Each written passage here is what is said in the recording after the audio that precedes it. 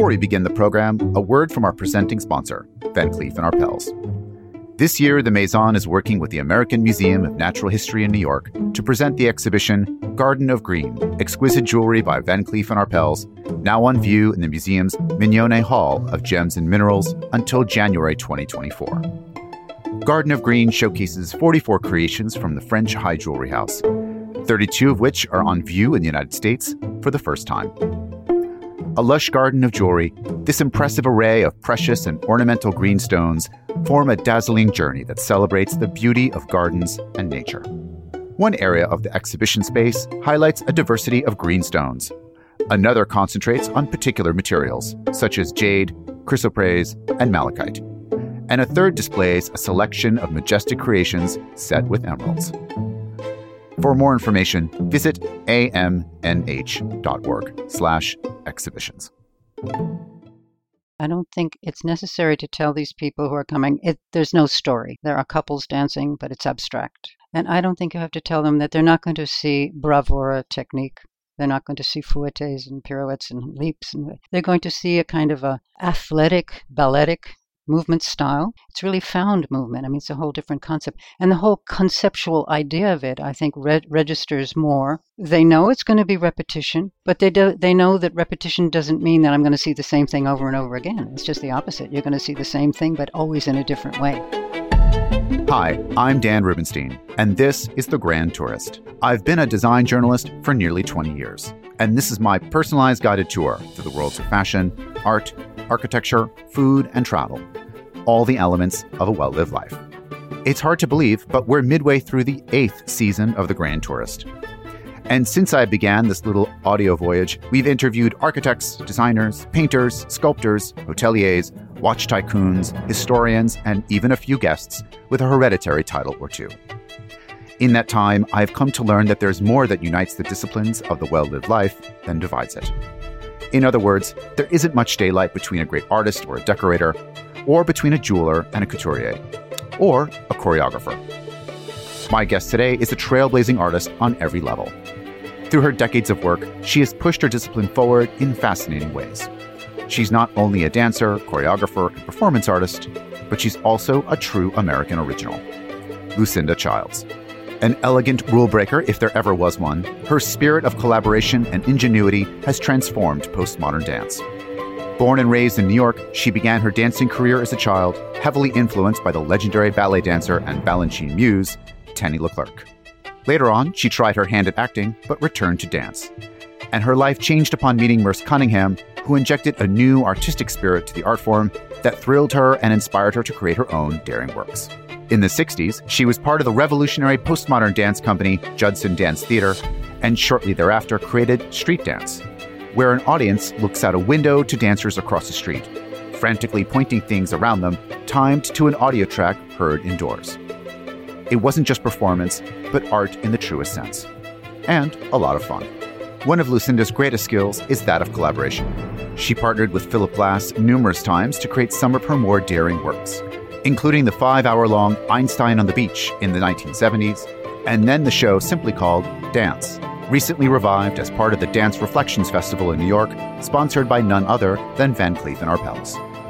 While Dance was as minimal as the music by Philip Glass, it was supercharged by a stage set by artist Saul Lewitt. In all, she's created dozens of works, and even reunited with Glass for the opera Akhenaten in 2020, produced for a venue in Nice, France, that she had to choreograph largely via Zoom during the pandemic. She performed in it as well.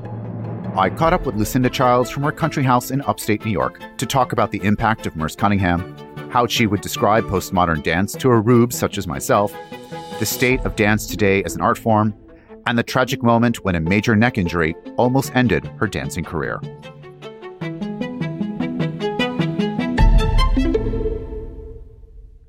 I wanted to kind of start at the beginning with you.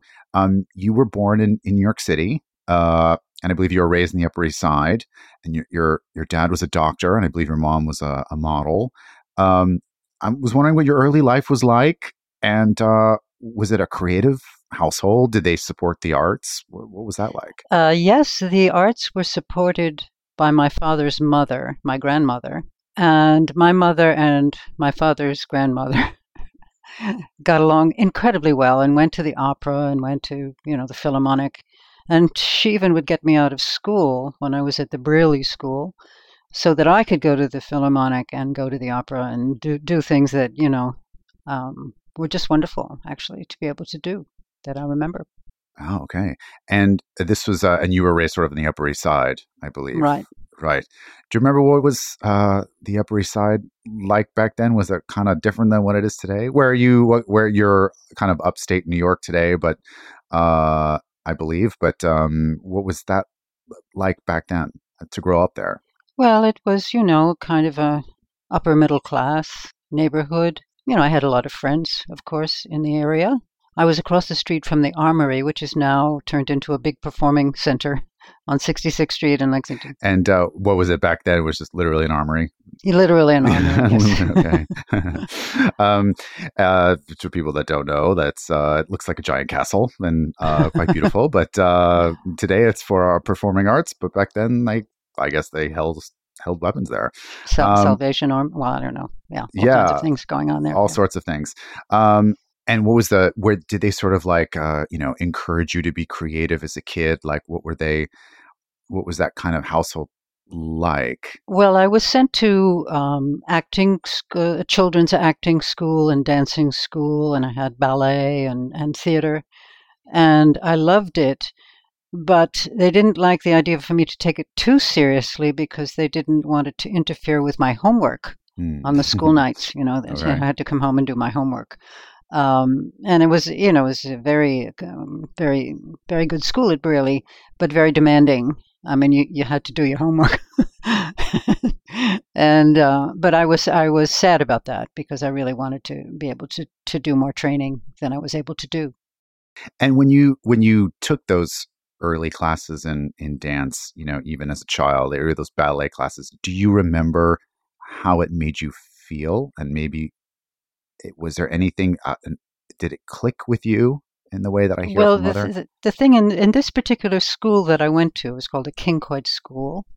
It was a kind of a very privileged situation.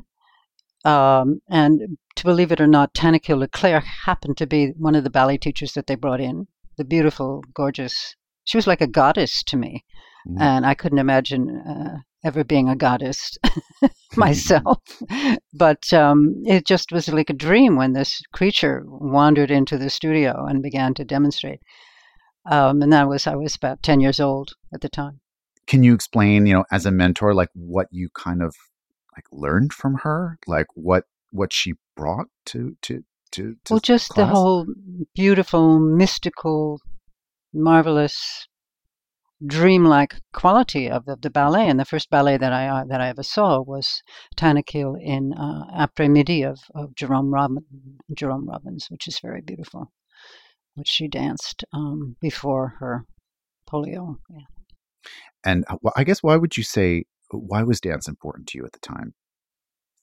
Could you imagine, if you had broken your legs or something, and the doctor said you can never dance again, what would have happened? I'm just how it means something to you. I'd love to hear about the importance of dance for you at that time. Well, I did have, speaking of breaking your leg, I had a very serious neck injury, which involved I had to wear a collar, and I had to take Valium. I had to do all kinds of, because it was a very, very painful situation. And I went to a doctor, and he said, you'll have to take Valium and collar maybe for the rest of your life, for all I know. And I refused to accept this. I said there must be some kind of alternative. And as a result, I went to physical therapists, Tai Chi, Alexander Technique, Pilates, you name it, just because, and I was cured. Totally cured. I never wear a collar anymore. I have no pain. I'm completely recovered, which has something to say about not just the medical profession, but, somehow the body finds its way. I mean, I wanted to heal. I needed to heal. I needed to get on with what I was doing and not just lie in bed with a collar around my neck. And you kind of had bounced between acting and dancing for a while. And I'm wondering, like, when did you kind of decide that maybe dance was something you wanted to you truly sort of pursue as a lifelong sort of career, or is it not that simple? Well, I went to Sarah Lawrence College after the Brearley School. At that time, I was very, very interested in acting and dancing. I was interested in fact, Sarah Lawrence was sort of ideal because of the performing arts program. And in 1959, the guest teacher was Merce Cunningham. Mm. And I never forget the class. I was so inspired because it was connected with the contemporary arts, visual arts, and it's something just completely different. And I began immediately right then in 1959 to go to his studio, and you would find Jasper Jones, John Cage, Robert Rauschenberg, all these people actually physically there in this Wow. space. And I thought, how could there be a better place to be? I mean, this is really fantastic. And today Merce Cunningham is this, like, bedrock of what we know of as dance today, and the name is so synonymous with dance. But at the time, was it? How do you kind of describe sort of orthodoxy in dance and versus like what he was doing and what he was espousing? I was wondering if you can kind of explain, why he was so inspiring at the time in terms of like what made him different. Well, there was modern dance, which is a very strong movement. I mean, all of these amazing modern dancers were in New York. Martha Graham, Doris Humphrey, Jose Limon, Hanya Holm was my teacher, actually one of my teachers. And suddenly, this was an artist choreographer with no narrative, influenced by John Cage, and not accepted. Accepted more in Europe, although that was slow to develop. But it was a difficult time for him. It didn't affect the fact that he worked, but it affected the atmosphere around working. That it was a struggle.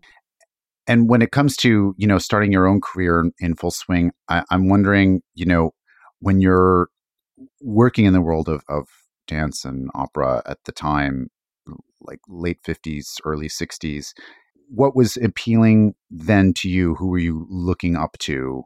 Maybe Merce Cunningham was one of them, but I'm wondering like what you were seeing out there in the culture, maybe not even in dance, where you were inspired by. Well, the most inspiring thing for me was the fact of the Judson Dance Theater Group, which was just forming at that time. Yvonne Rainer was also at the Cunningham studio and told me about the workshops and invited me to come. And I saw her performances, which were incredibly inspiring to me, impressive. I thought she was, for what she was doing, an outstanding performer who could deal with movement activity that was not necessarily classically associated with dance. She was really stepping outside of this category, which is, of course, part of the influence of John Cage. And she was using text at the same time. And I thought what she was doing was extraordinary and very inspiring to me. And then I was so lucky to be part of that group during the 60s. And what was it like being there, sort of like in the company on a day-to-day basis? Like, what was it kind of a typical week like A typical week at was Judson? you go to your ballet class religiously, and then you go downtown and you're in Yvonne's rehearsal and you carry mattresses. It's kind of a weird combination. But there's no way we're going to give up our training. We're dancers. And Steve Paxton did a work where I had to eat an apple and rotate on in a bowl of ball bearings. I mean, all of this. Carry Robert Rauschenberg. I mean, this kind of. It was It was such an exciting period. But we would not give up our training. We were dancers. And what was the training like? I mean, I'm just curious. Like, what? It was a typical ballet class. We happened to be training mostly with Mia Slavenska because we needed a teacher who was. I mean, there were many schools in New York, but Mia taught twice a day, and this was very valuable to me because I felt I'd had so many different teachers at Sarah Lawrence, and it was wonderful to have the focus and the concentration of Mia of twice a day. You could take classes twice a day if you had the time, and she trained very, very specifically. Monday was a certain adagio, Tuesday was the same, and Wednesday and so forth. And I really needed this desperately, and it was very, very important to me. And, one of your first groundbreaking performances was Street Dance, which has been staged a few times. And I saw a video of somewhat recent staging in Philadelphia that you can watch online, and we'll put a link on our site so people can see it. And to me, I was struck by how lighthearted and almost humorous it was, and very voyeuristic. And I'm wondering, like, if you can explain before I explain too much, what it was and how people first saw Street Dance, and what it was and how it came about. Yes, well, it was part of the Judson workshop. It was an assignment, actually, by Robert Dunn was the sort of the guru of the group, helping us to translate the ideas of John Cage into movement ideas and movement activities and programs and so forth. And the assignment was to make a dance that was 6 minutes.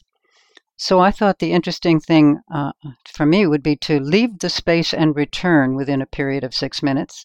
And while I was gone, the audience in the loft building where he was giving this class could look out the window and follow me on the street. And I left a recording behind of what I was looking at and what I was saying. And I had a stopwatch, so I knew when they were hearing what I was pointing to. And this became something that has been performed. And it is funny because all kinds of things happen that I wasn't aware of, or I was aware of and didn't expect. I mean, the sort of audiences became part of the piece in a way that was totally unexpected. So that fit in very well with the whole concept. But that was basically the whole idea of the piece. And I mean, there are parts where the performers are pointing to a sign. Yes. Literally just things on the street outside of where you were. Well, there was things I were pointing to, like I'd point to, this was a Soft Touch cocktail lounge on East Broadway.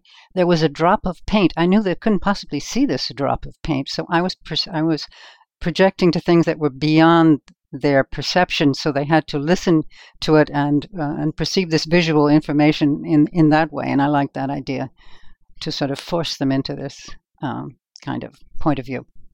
And, with looking back with contemporary eyes, it seems like something that could almost be, it felt flash mob, as we would say today, where people are interacting situationally to the environment around them, like a site-specific work of art, in a way, also to kind of be consumed of as a performance, but also as kind of media. What was the reaction like to Street Dance originally?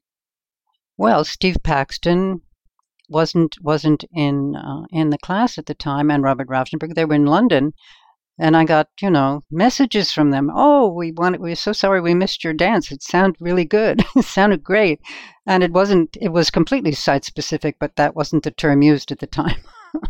It's a little bit before that. So for me, that was great because I cared about what they thought. Whether you were kind of looking for their, I guess, nod of approval, and I guess did they see it eventually? Yes, in fact, Robert Rauschenberg said, "Can you come do it in my loft on Broadway?" Which, of course, I did, and I reconstructed the whole thing for an evening that he was having, sort of. Oh wow, okay. So how long? So I got to perform it again, and it has been subsequently performed in Paris and some other places. It has been reconstructed. It's been reconstructed actually with children, which was one of my favorite because they were so adorable. Each one had their own little site-specific moment, and it was really in Paris in the Pantin area. And the Judson Dance Company is so credited with sort of kicking off postmodern dance as a movement. And I'm wondering, I'd love to hear from you how you define postmodern dance, and if you could explain that to the listener. Well, I think that Merce Cunningham is definitely postmodern in that sense, that he's was part of the contemporary art movement to work with ideas, as I say, had no narrative. And the minimalist movement was beginning to emerge in New York at that time, and that was very important to us, especially to me. And it was a long period of time before I formed a company that I worked alone in the studio without objects, without dialogues. And I think that it's postmodern really just means after Martha Graham, after the narrative movement of Martha Graham, which is so incredibly intense, and is such a. I think that's why they objected to us, because it was so radical compared to what they were doing in the typical modern dance realm.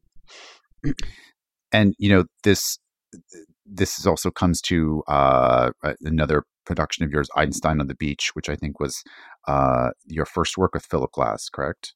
Yes. And it was designed by Robert Wilson, another great. It was a 5-hour production, I believe, with no clear narrative. You'd show up around 6 o'clock and leave around 11 o'clock. How did you tell me about how working on a production of that length, of that time, what it was like in terms of like a creative process to do something of that kind of length and scale? Well, it was an enormous transition for me, because I had worked, as I said, in these alternative spaces, rooftops, churches, gymnasiums, streets. So this was, just from that point of view, to be in a proscenium, a piece that was designed for a proscenium space. But I went to see Robert Wilson's work on Broadway, actually, Letter to Queen Victoria, I think in 1974. And I was really fascinated with the fact that this contemporary aesthetic could be translated into this kind of space, that it no longer seemed necessary for me to be contemporary, to be just outside of that space. You could also be in it. Because we found it objectionable to be in a framed space, in the Judson days. So, but anyway, I was just fascinated with his work. And I knew of Philip Glass and had heard his music, but never imagined dancing to it. So it was an enormous transition for me to work with my first composer, and the first time being involved in a proscenium space and production that designed for a proscenium space. And Philip Glass obviously is so unique in the world of music. And what is he like personally? What is he like as someone when you first met him? What was that like? He was incredibly open and honest, and one of his first questions to me was, wanted to know if I could sing, because the people in those days, the first versions of Einstein, they were limited as to how many people they could be involved in, and it was very important for him to have singers, obviously, and performers for Bob. But I don't know, he just was someone very, very, you feel I could trust him completely, whatever he had to say. I feel I could trust the integrity of it. And of course, the music was wonderful to learn it the way I had to. We all learned the music, and to work on it was fantastic. And we continued to work together and have been working together ever since. Wow. And with a production like that doesn't have a clear narrative, how did you want, or I don't want to say expect, but what was your hopes that people would feel when they left, at the end of the night? Like, what did you want them to kind of take away from a piece like that? I don't think I thought about that so much, because to be part of this 5-hour piece, to be dancing, to be doing text, the text of Christopher Knowles and my own text, which was part of the opera. I was so involved in the performance. I didn't really think about that so much. I know that there were people who reacted in one way or another. Not everybody reacted the same way. But I don't think I had any particular desire for any particular reaction, although I don't. Of course, you don't want them to walk out. But, no. But they did, but they would come back. So. Oh, wow. That doesn't happen if someone walks out. No. In fact, Bob Wilson encouraged this. He always said, this is an opera, and if you want to go out and you want to go out, just go out and come back. And he even had notices on some of the doors that this was perfectly acceptable and perfectly desirable. I'm curious, going back to Philip Glass for a moment, as someone whose music is sort of typically associated with sort of repetitive nature, and it builds over a long period of time. You might expect him to be kind of, I guess, as a layman, if you'd never met him or never knew anything about him, you would expect maybe him to be kind of rigid in the way that he would collaborate with someone else. But I was wondering, like, is there what that back and forth process was when it comes to him writing music and you working on choreography, how the day to day would come together in order to produce a final work where you're both sort of some equal importance, if you know what I mean. Yeah, well, we worked, of course, Einstein, the solo in the first act is 30 minutes, which was sometimes 35, depending on certain things. But to make a piece for my ensemble, for my dance group, for my company, I said to Philip that 20 minutes is approximately around what they could handle, and we decided on the sections of the dance would be 20 minutes. All 5 of them were 20 minutes. There were originally 5 parts. And he would send music to me because everything I did is based on the music. It is the music. It's with the music, for the music, of the music. That comes first, absolutely. So I would just wait, and he would send me music, and then I was able to work with it, work on it, find material for it before the dancers, actually went into rehearsal. And, we're talking now about dance, which is now being restaged for Dance Reflections. And again, also with Philip Glass, but also with Saul LeWitt, and which is so exciting to kind of have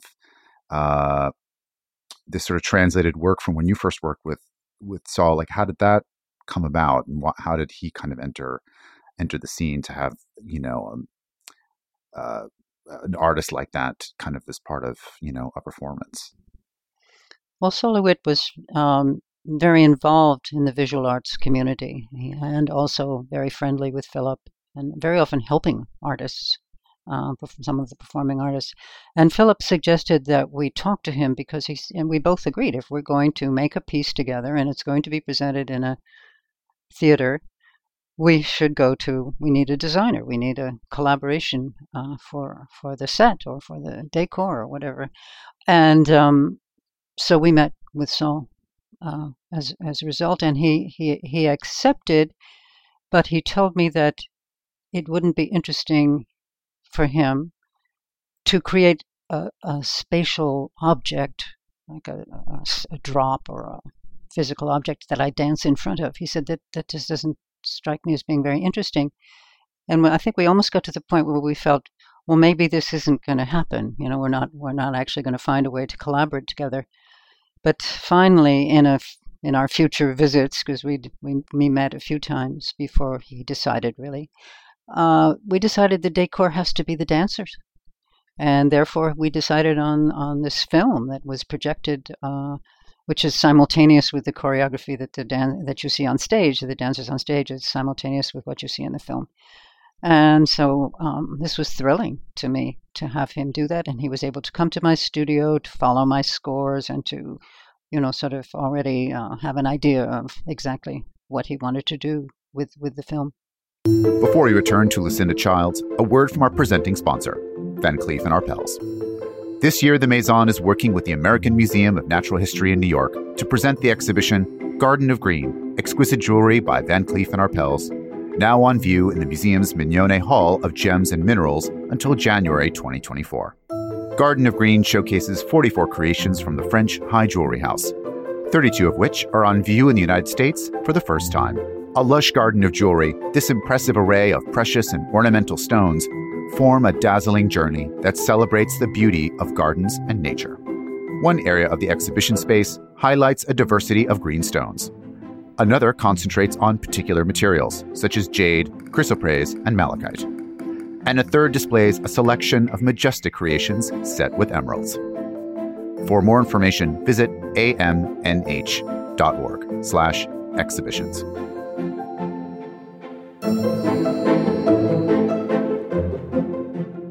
And so when you're restaging something like this, and you're casting and looking for performers, what do you look like?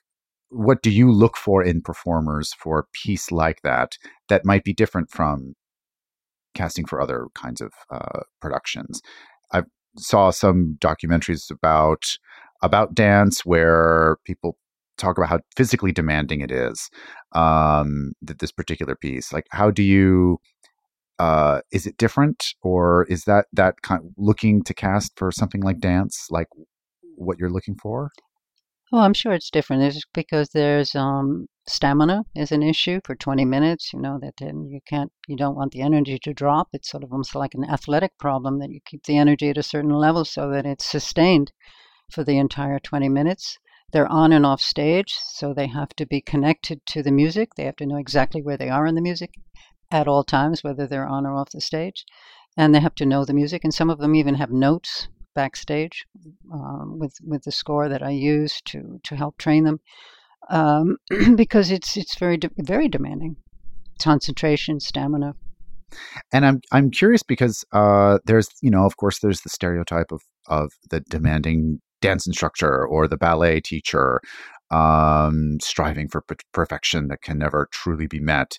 And when you're teaching younger dancers, what is going through your mind when you think about the way that things were when were coming up? How does your past experiences as a young dancer and a student, maybe in Judson or what have you, or even as a young ballerina, how does that impact the way that you are as a teacher in the studio? Well, obviously, with all the different teachers that I had, starting from age 10 to um, not so many years ago, I had both sides of it. But for me, the best results for me personally came from the people who were encouraging, who, and gave me the energy and the desire and the willingness to feel that I can go ahead, and I feel that it's my responsibility to make that, to project that, or I feel that I can do that, and I love to do that. Are you a tough teacher? No, Oh. I'm not. I'm not tough, but it's just very hard work, and I want to get them through it, and I don't want to make it harder for them than it has to be. But I always tell them it's doable. You can do it. It's possible. And speaking about Philip Glass, there was a recent, I believe, a restaging for Akhenaten in the Riviera somewhere. And there are some, if you watch the video, which I'll try to put that up online. There's some behind the scenes where you were essentially directing from a half a world away. I think from the pandemic, and you were kind of teleconferencing in. That must have been a challenge. Absolutely. I mean, I was almost at a point where I didn't know if it would be possible because I'd never done it before. The idea of Zooming, I mean, this is not a technology that's really created for the kind of work that I do. But I had a wonderful team, wonderful people. Many of them we worked together before. And I don't know, everybody just seemed willing to make it happen. And then finally, I was actually physically there the following year when finally I was able to get to Nice in the Riviera. And it went by very well. And when you did finally get to go in person, did you kind of look at it up close and think, oh, wait, I would have made different decisions, or now it's different now that I see it up close, or I see things in a different way? No, I was very happy with it. Oh, Very good. happy with it. But the only thing was I was supposed to be the narrator, and since I couldn't physically be there, I had to be filmed and send the film there to do that part. And that actually worked very well too, because we had a wonderful video people working on the production. And can you explain a little bit of Akhenaten, and kind of, I guess anyone who knows the name Akhenaten, you would know that it's about Egypt, but can you explain a little bit about of what it was about? What it is Well, about? Philip Glass is interested in, Einstein was about the science, and um, then Akhenaten is a famous Egyptian pharaoh who believed in a one god system, even though the tradition at that time was to have many gods. And he really resurrected this whole new way of thinking and was criticized for it, of course, and his career ended. badly. But Philip found this very, very challenging to think of this person, someone very important in religion. And then you have Gandhi for political, sort of hero. So these three operas, Satyagraha, Akhenaten, and Einstein, are all connected really in the same way of major, major figures in our world that have influenced Philip. And, you've staged, at least 30 productions of opera. And I was wondering, how would you describe the health of dance culture today if you had to give it a letter grade like we do in restaurants in New York City nowadays? Like, what is the state of dance today? Is it in good hands? Is it in good condition? Well, it depends on which side of the ocean you're on. Right, tell me both sides. I call Van Cleef because it's French, but you say Van Cleef, I know, when we talked about the fact. But look, this is incredible. This French organization has supported this work, made it possible here in my country, which I'm thrilled because that doesn't happen very often. Most of my work, all of the productions and creations, have happened in Europe. So this is I would say that the state of dance here has always been a struggle uphill. The creation of the National Endowment in the 70s helped. But, you could, if you were on the committees where we had to do the selection, you could select a whole group of, 90 choreographers deserving of support. And they'd say, well, we don't have money for that. You have to cut that down. You have to cut that in half. And it was so discouraging. I just felt, well, I've been to Europe in the 70s, and that's just a better place. There's more support for the culture, and a lot of that is Mitterrand, in 1981, already doubling the budget for culture, and here in the States, the opposite was happening. So I've been supported in Europe, and I'm very lucky, but I also feel very happy that something is happening here, but it's thanks to a French organization.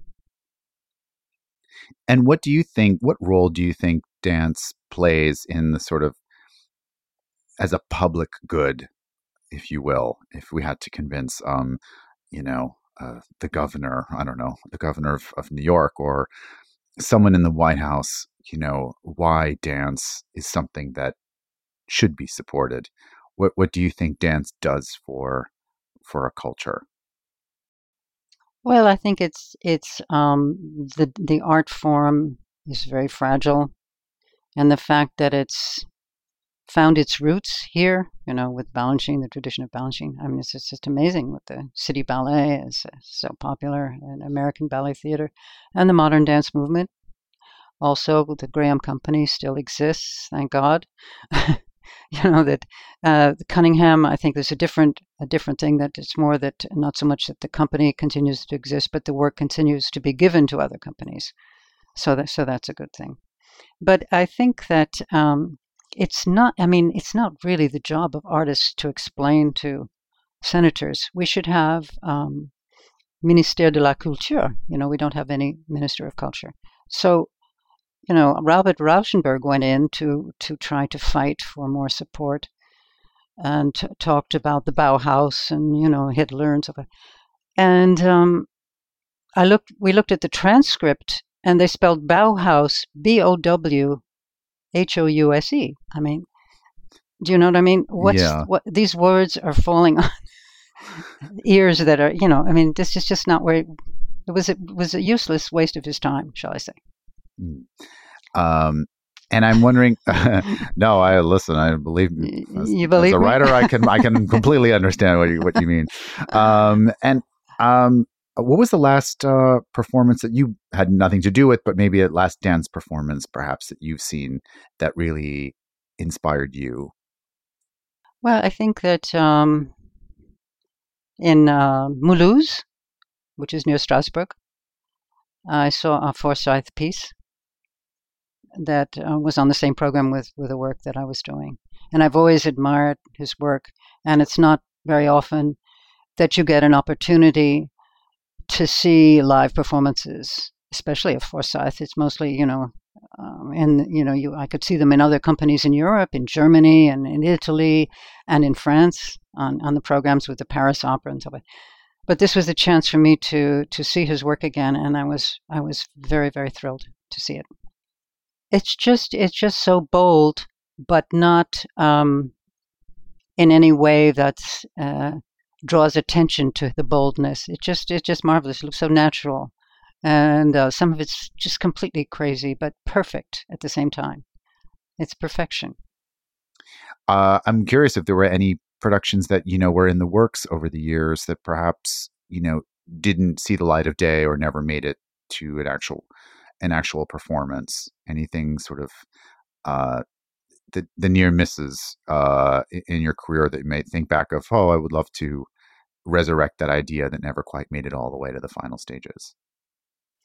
That's sort of complicated because I think that there are ups and downs. I mean, not every work, obviously, dance. I never expected dance to because it was very heavily criticized to begin with in the late 70s and early 80s, and there were people who liked it and people who didn't.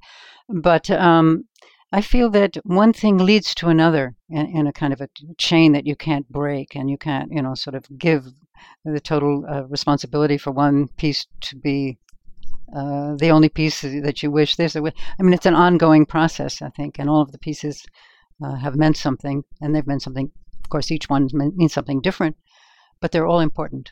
And this might be a more high-minded question as well, but I was wondering, as a lifelong choreographer who studies the movement of the human body and probably knows it better than anyone, when it comes to connecting to something like street dance, I'm wondering what sort of ordinary activities in life do maybe you perceive differently as someone who studies dance and performs and and is a choreographer?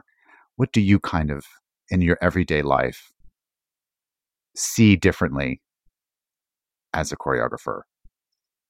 Well, I start my day with practice, my own practice, which is a combination of many different techniques, which I've mentioned before: the Tai Chi, the Pilates, the balletic, the isometrics, all the things that I can do so that I can continue to demonstrate and in some cases perform still with the Wilson's work and also in Los Angeles.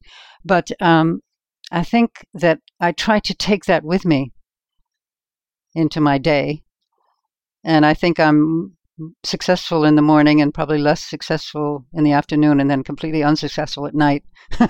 But I try to take with me the posture, the feeling of enjoying to be alive, to be vertical, to be moving. And when it comes to those listening out there, and maybe they get a ticket to dance one of the performances for Dance Reflections or for any piece of contemporary dance, and this might be a weird question, but how should you consume dance as a viewer, as an audience member? How is there anything you have ever wanted to just grab the people in the audience and say, please pay attention to this part, or this is how I would wish you could kind of just absorb? Is there any kind of advice you would give for someone who really wants to enjoy Yeah, but dance? it's a good question, but I don't think it's necessary. I don't think it's necessary to tell these people who are coming. There's no story, you know. There are couples dancing, but it's abstract. I don't think you have to tell them that. And I don't think you have to tell them that they're not going to see bravura technique. They're not going to see fouettes and pirouettes and leaps. And they're going to see a kind of a athletic, balletic movement style that's in some ways a little bit pedestrian, but not entirely. It's really found movement. I mean, it's a whole different concept. And the whole conceptual idea of it, I think, registers more. They know it's going to be repetition, but they know that repetition doesn't mean that I'm going to see the same thing over and over again. It's just the opposite. You're going to see the same thing, but always in a different way.